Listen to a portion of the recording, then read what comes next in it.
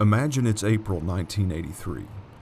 President Ronald Reagan was in his third year of his first term, and the United States is conducting the largest fleet exercise ever held in the North Pacific, Fleet Exercise 83-1. This exercise consisted of 40 ships, 300 aircraft, and over 23,000 crew members. The ships worked in a counterclockwise pattern through the northern Pacific within just a few air flight minutes of the Soviet coastline. United States aircraft and ships attempt to provoke the Soviets into reacting. If they do, this will allow U.S. naval intelligence to study the Soviet radar characteristics, their aircraft ability, and their tactical maneuvers. The Far Eastern Economic Review would say of this move by the United States that, in classical naval theory, a demonstration of this kind shows your prospective opponent that he is outclassed off his own coastline and had better stick close to home if he knows what's good for him. After almost 2 weeks of grandstanding maneuvers, the American fleet turns and heads toward home. Moscow is by no means impressed with this display of arrogance from the Americans, but sources close to the Kremlin do confirm that there was a subtle appreciation for the audacity of the naval commanders. But when you're a 6-year-old me, you were oblivious to any and all of that.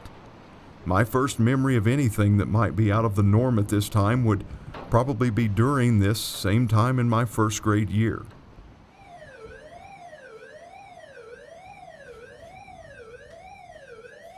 I remember being in the hallway, all of us as students facing toward the cinder block wall, on our knees, crouched over with our faces to the floor and our hands covering the back of our neck.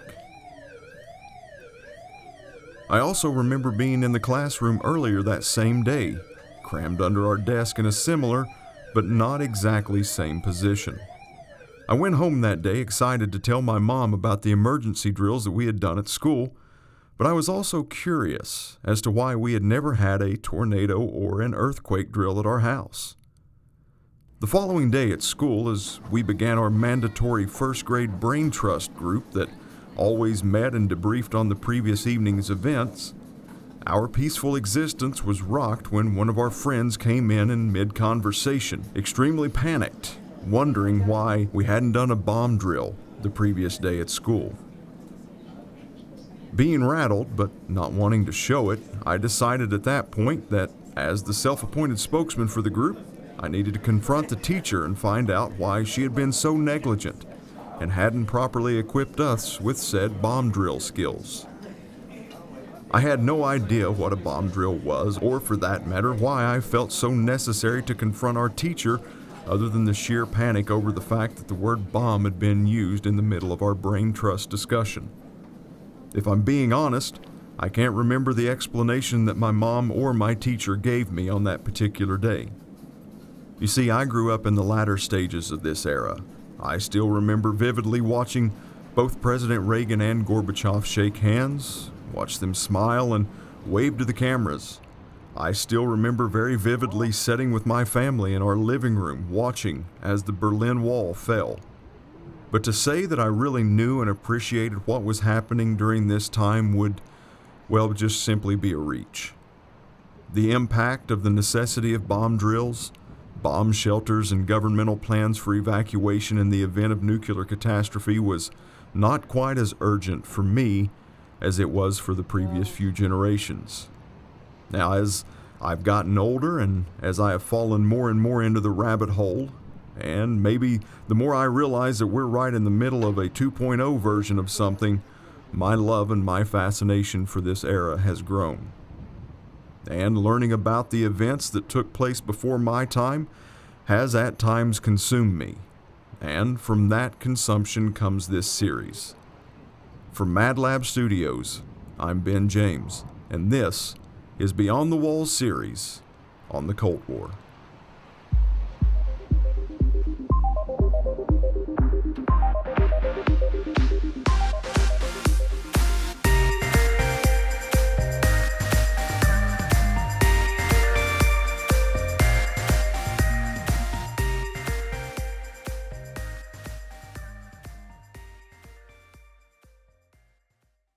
Consider that it's late May in 1915. You're an 18-year-old living in New Jersey. You've been keeping up with the war in Europe, and over the past few days you've heard the reports of the sinking of the Lusitania. The question that you and many others have is the topic of conversation amongst the patrons today in your monthly trip to the barbershop. You listen for a while as each person in the shop gives their own unique take on the situation. The loss of lives, particularly American lives, seems to be a part of each person's take. The question that no one seems to be asking is the one that you can no longer repress as you sit in your chair. When do you think President Wilson will have the backbone enough to send our troops over there and make them pay for what they did? Everyone in the shop seems a little bit surprised and taken aback, not by the question, but by the fact that it was you that voiced it, and probably with the bluntness of your statement as well. You pick up on it, and then you try to soften your statement a bit by adding, I mean, you guys really don't think that we're just going to sit back and do nothing, do you? Well, the word is we're doing everything we can to stay out of the war, your barber replies. Another gentleman interjects, President Wilson seems to be content with asking for an apology for the Germans, like it was some kind of accident or something. Oops, my bad, comes a sarcastic comment from the man sitting next to you as he scoffs. Fellas, this president isn't like old Teddy.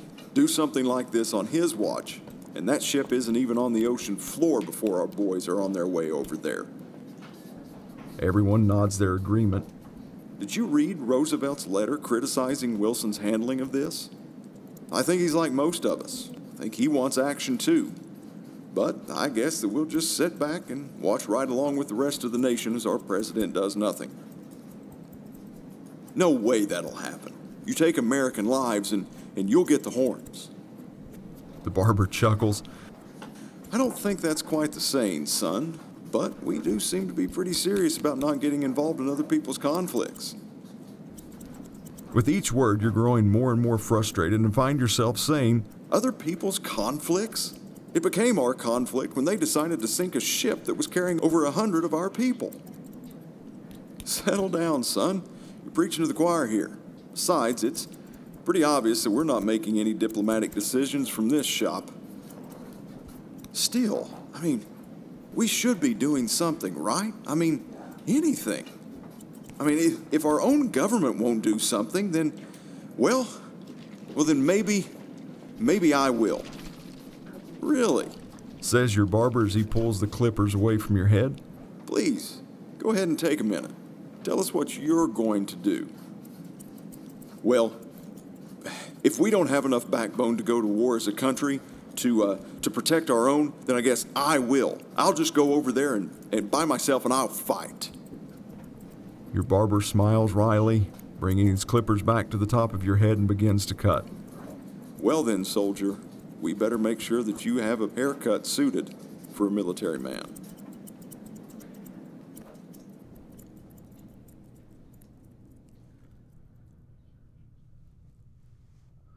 The young American in the barber shop that day is Arthur Impey, and yes, he did wind up going to fight not long after that, and he would fight for the British years before America made its entrance into World War I. So what is the Cold War? When did it start, and why are we talking about the story of a soldier in World War I? The answer to what it is can be answered in various forms, and we're really not going to make much of an attempt at answering that with a concrete statement, as we will allow the information over the course of this series itself to lead you into your own determination. Many will answer the when it started in different ways, and we here at Beyond the Walls, we're going to take this episode and give you what we consider, in our opinion, to be the most logical launching point of the Cold War, hence the answer to why the World War I story. Some trace the roots of the Cold War all the way back to the latter part of the 19th century. Those people would point back to this time and base the Cold War beginning on its ideological differences when Russia experienced a governmental split known as the Bolshevik Revolution. And we have no interest in trying to refute these claims because, quite honestly, we believe them to be correct. And even though the Soviet Union and the United States would be considered allies for two of the greatest conflicts in history during the first half of the 20th century, one would be remiss to think that their political ideologies would be anywhere close to being on the same page. The first of these conflicts that the two countries were allies in was the Great War, or World War I, as it's better known now. And it's there, at the greatest conflict the world had known to that point, is where, at least to us, we find the most natural launching point of the Cold War. This thought is not a result of America's late-stage entrance into the war while the Soviets fought from day one. It's not because of the massive amount of casualties sustained by the Soviets, nearly 1.2 million, while the U.S. sustained just over 100,000, nor is it about the flourishing of the American economy as a result of the war, while the Russian economy was dismal. But maybe it was more along the lines of the reason for the incredible boom in the American economy during World War I, and that was because of the industrial international demands for arms, armaments, and supplies that were being placed during the 4 years of this conflict. In our estimation, there is yet to be a decade, or a conflict for that matter, to see more technological advancements on the battlefield than during World War I. But with that, and because of that, we want to take this episode and introduce you to some of the most impactful technological advancements in the World War I era, or to many, a time where the first arms race of the Cold War began.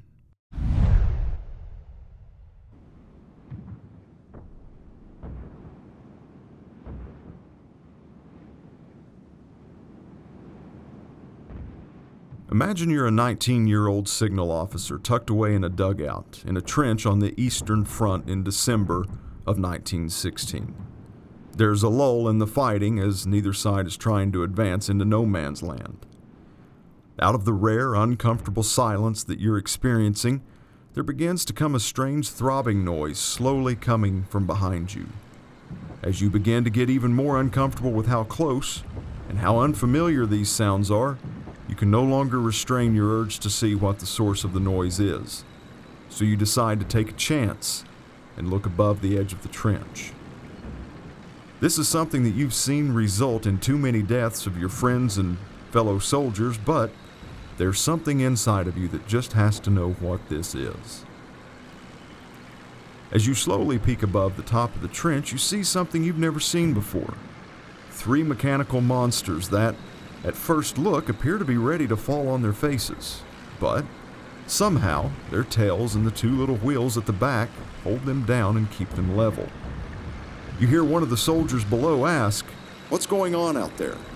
You struggle to find words to describe what you see, but you try your best as you answer, "It's big metal things with 2 sets of wheels that go around the body."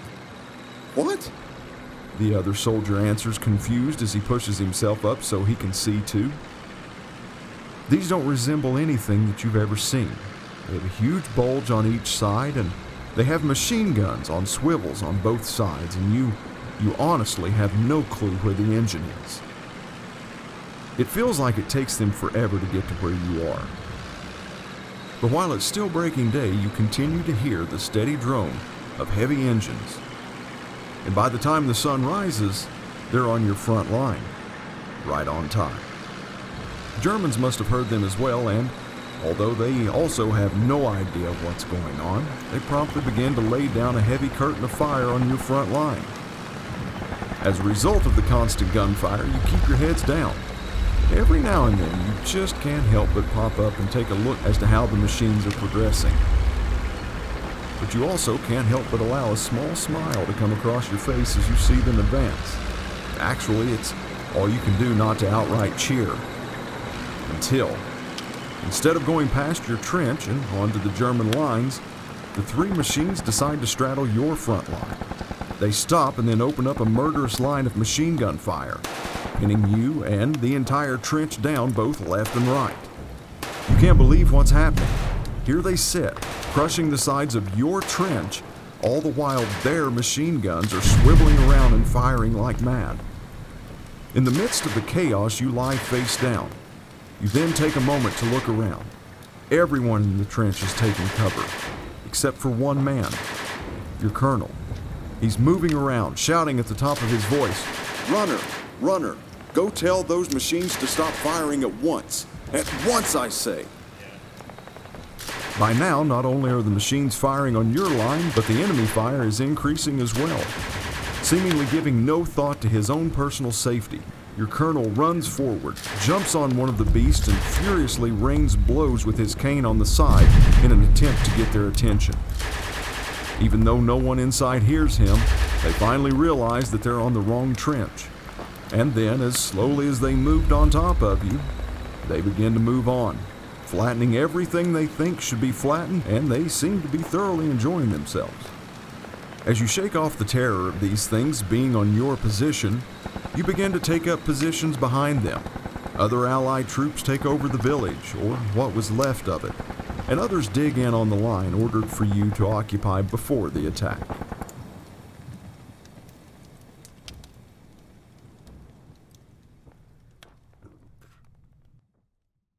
That was a detailed account of Bert Cheney as he and his fellow frontline soldiers first encountered the war-changing remedy to the barbed wire, trench, and no man's land problem that we now know as the tank. War at this time was thought to be that of movement, but when it came to the prolonged standstills, the trench warfare and no man's land that became staples of World War I, the solution to this stagnant state became the automobile. Well, maybe the automobile on steroids. First developed in 1915, the tank saw its first action in September of the following year in the form of a British version. But even as allies in this war, the French couldn't be outdone by the British, and they soon rolled out their own version of the tank with its Renault FT, which gave us the initial classic tank look. With trench warfare being a staple in World War I, and movement over long periods of time being almost non-existent, the bunkers and dugouts that developed trenches provided became prime real estate. Using fire as a way to drive out the enemy can be traced all the way back to the Byzantine and Chinese empires. But to extricate your enemies while maintaining the structural integrity of their trenches took something with a little more finesse than the grenade offered, which was really the only option you had at this time. And welcome to the scene the modern flamethrower, which, if you're around my age, it's hard to say without thinking of yogurt in the retail product store in Mel Brooks's parody classic, Spaceballs. The flamethrower could burn out your enemy while maintaining the structural integrity of the trench that they were occupying. The flamethrower was first used by Germans at the Battle of Verdun in February of 1915, and quickly became a must-have weapon for both sides. With every podcast you do, research should be a top priority. As I speak, I am looking at a computer screen that has so many tabs open, I've lost count. While a nearly endless amount of sources are critical for you to find balance and accuracy in the information that you're presenting in your episodes, it's just as critical to have a primary work that all of your research is built around. For our series here at Beyond the Walls on the Cold War, our primary resource is the book titled The Cold War by John Lewis Gaddis. It's a brilliantly arresting historical work, and it takes us as never before to the time when the world stood on the brink of destruction. In 1945, World War II came to an end, but a whole new terror was only just beginning. Here's the truth behind every spy thriller you've ever read: why America and the Soviet Union became locked in a deadly stalemate, how close we came to nuclear catastrophe, what was really going on in the minds of leaders from Stalin to Mao, from Reagan to Gorbachev, and how secret agents plotted, and how German holiday makers helped the Berlin Wall fall. It's a story of crisis talks and subterfuge. It's a story of tyrants and power struggles, and of ordinary people changing the course of history. Visit our show notes at the conclusion of this episode, where you can find a link to purchase your copy of the Dean of Cold War Historians' book, The Cold War, by John Lewis Gaddis.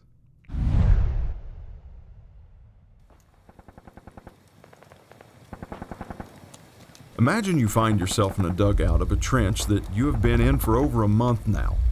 It's almost completely dark, and there's still a few shots ringing out, but overall, the fighting has seemed to subside, at least for the night.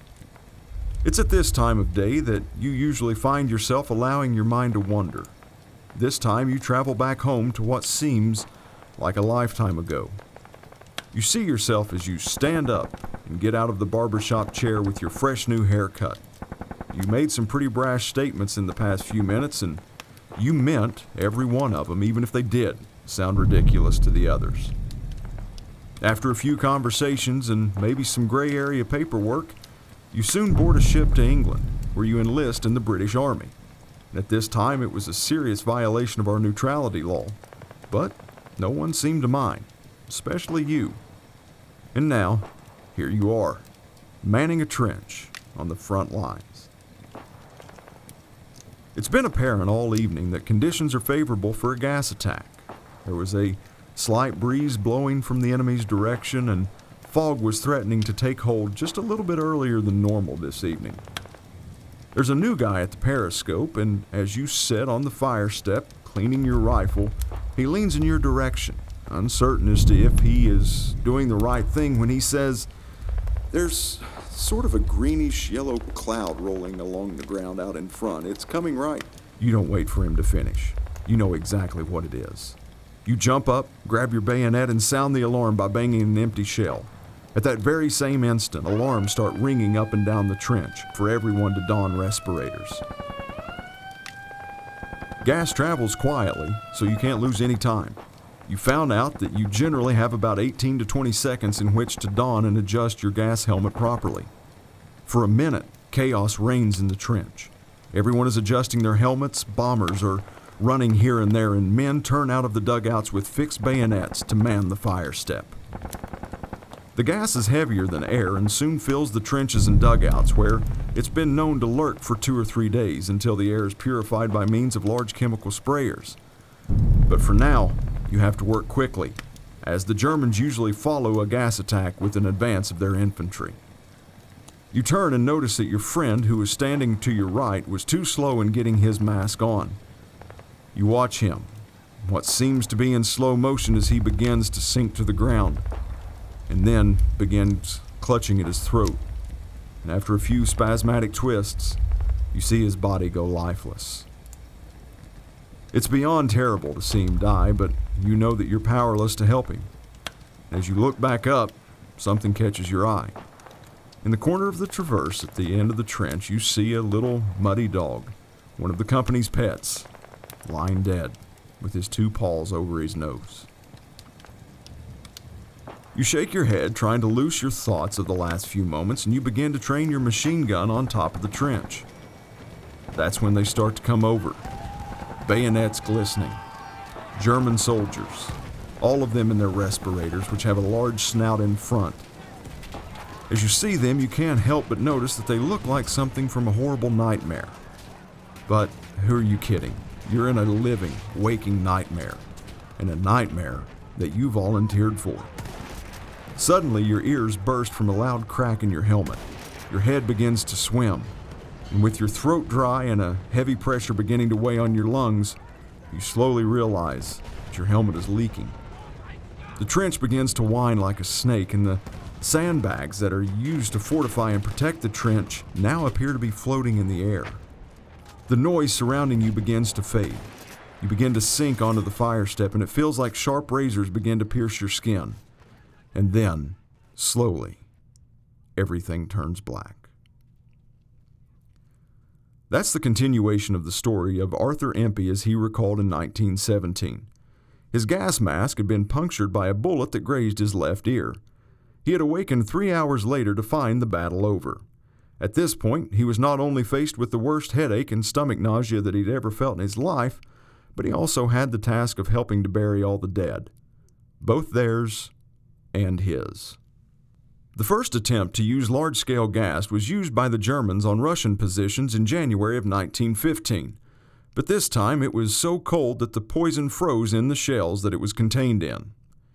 And on April 22nd of that same year, these same Germans successfully released chlorine gas towards the French colonial troops. The colonial troops were able to fall back and realign before the gas reached them, but that successful release began a miserable new chapter in an already miserable war. Airplanes were something that had been around for roughly a decade before the war began. There was no doubt that from the beginning, the airplane would be a huge advantage to whichever side could figure out how to best utilize them in actual combat situations. There were some challenges facing them, though. Primarily, propeller blades that got in the way of the pilot shooting machine guns. And by in the way, I mean that the props would get mowed through with bullets. And as the props were the primary means of remaining safely in the air, this was a hiccup that needed to be solved quickly. In their attempt to do so, the U.S. Army tried tying machine guns to the side of their plane with a leather strap. And on a side note, even back in the early 20th century, I think we would have expected something more from the U.S. Army than basically what sounds like my kind of an engineering fix to something, minus the duct tape. But one of the main problems with this fix is that it required an extra gunner to fire the weapon. The gunner represented a problem for the aircraft from both a stability and a weight standpoint. Not to mention, with the amount of casualties happening on the ground, they tried to keep as many bodies there as possible. They also tried mounting the gun higher above the aircraft by taking a single bracket, extending it behind the pilot, far above the plane. Now, let's just take a moment and picture that, if you will. Not only was the awkward aesthetics a problem, but the accuracy was just a little bit over 0%. The Germans were the first to install a device that was called a synchronizer, and this synchronizer was developed in 1915 by a Dutch designer. This device used a timing mechanism in the propeller shaft that allowed shots to be fired between the rotating propeller blades. And with the Germans first to get their hands on this, the other side had a ways to catch up.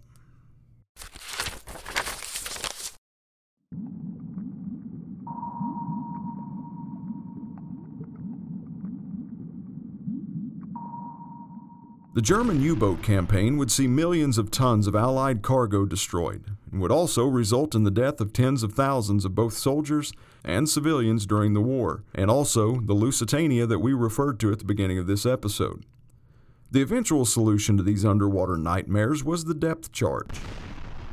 Controlled by a hydrostatic piston that measured water pressure, these charges could be set to go off at a predetermined depth. The first effective depth charge was developed at the beginning of 1916, and the first German U-boat was destroyed by one on March 22nd of that same year.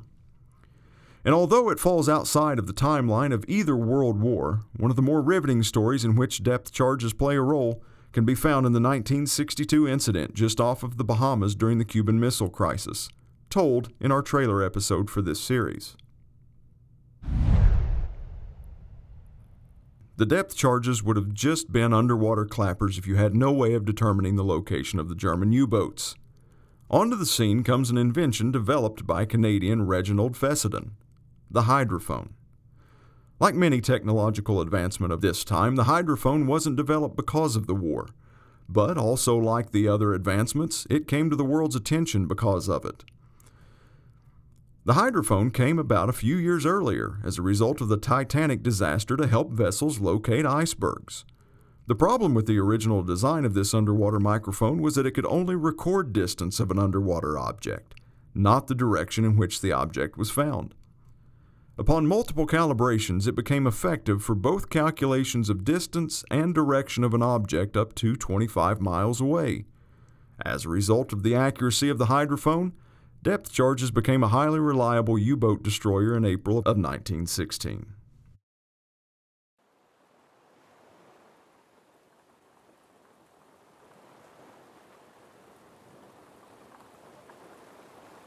Imagine it's November 14th, 1910.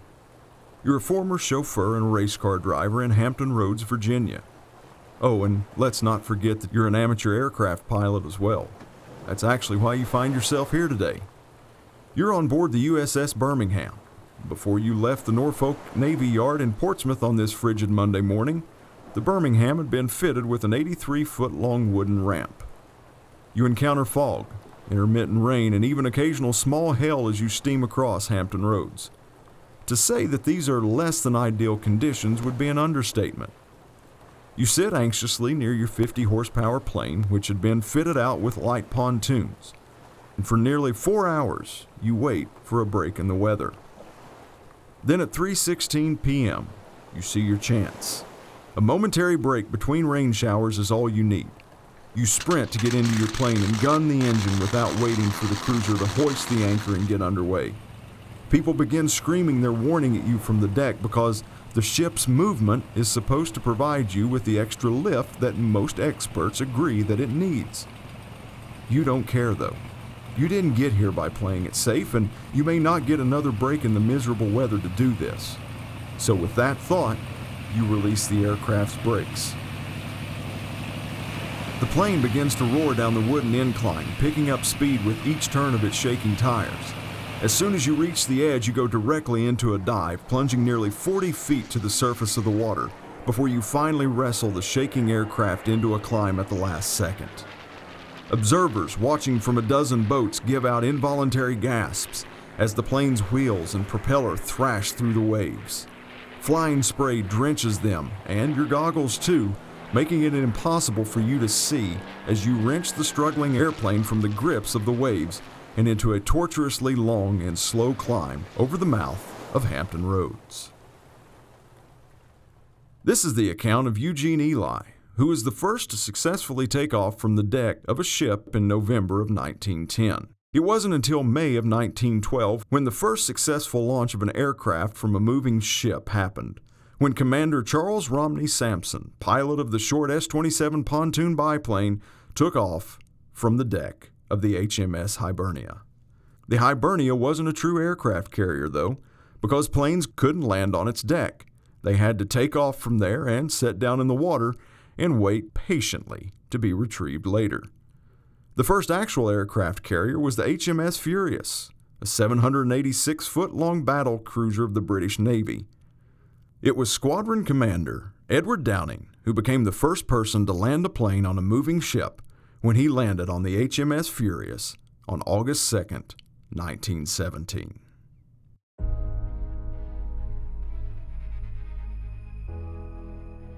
Next on Beyond the Walls, we take a look at the struggles of relations with the Allied countries at the conclusion of World War II. The industrialization of America propelled the United States into the 21st century, while the unrest in Soviet Russia propelled them into a revolutionary period that would come to define the latter half of the 20th century. From Mad Lab Studios, this is Beyond the Walls. We hope you've enjoyed this episode. If you did, subscribe on Apple Podcast, Stitcher, Spotify, iHeartRadio, Google Podcast, or wherever you're listening now. Check out the show notes to learn more about this episode, details you might have missed, and additional tech utilized during World War I. You can find the show and me on social media. Follow us on Twitter at Walls_Beyond and me at SBJames2494. Thank you for listening. This episode was written, edited, and produced by me, Ben James, and was researched by those of us still inside the walls, myself, Aaron Baldwin, Michael Gollihue, and Brandon Bradley. Until next time.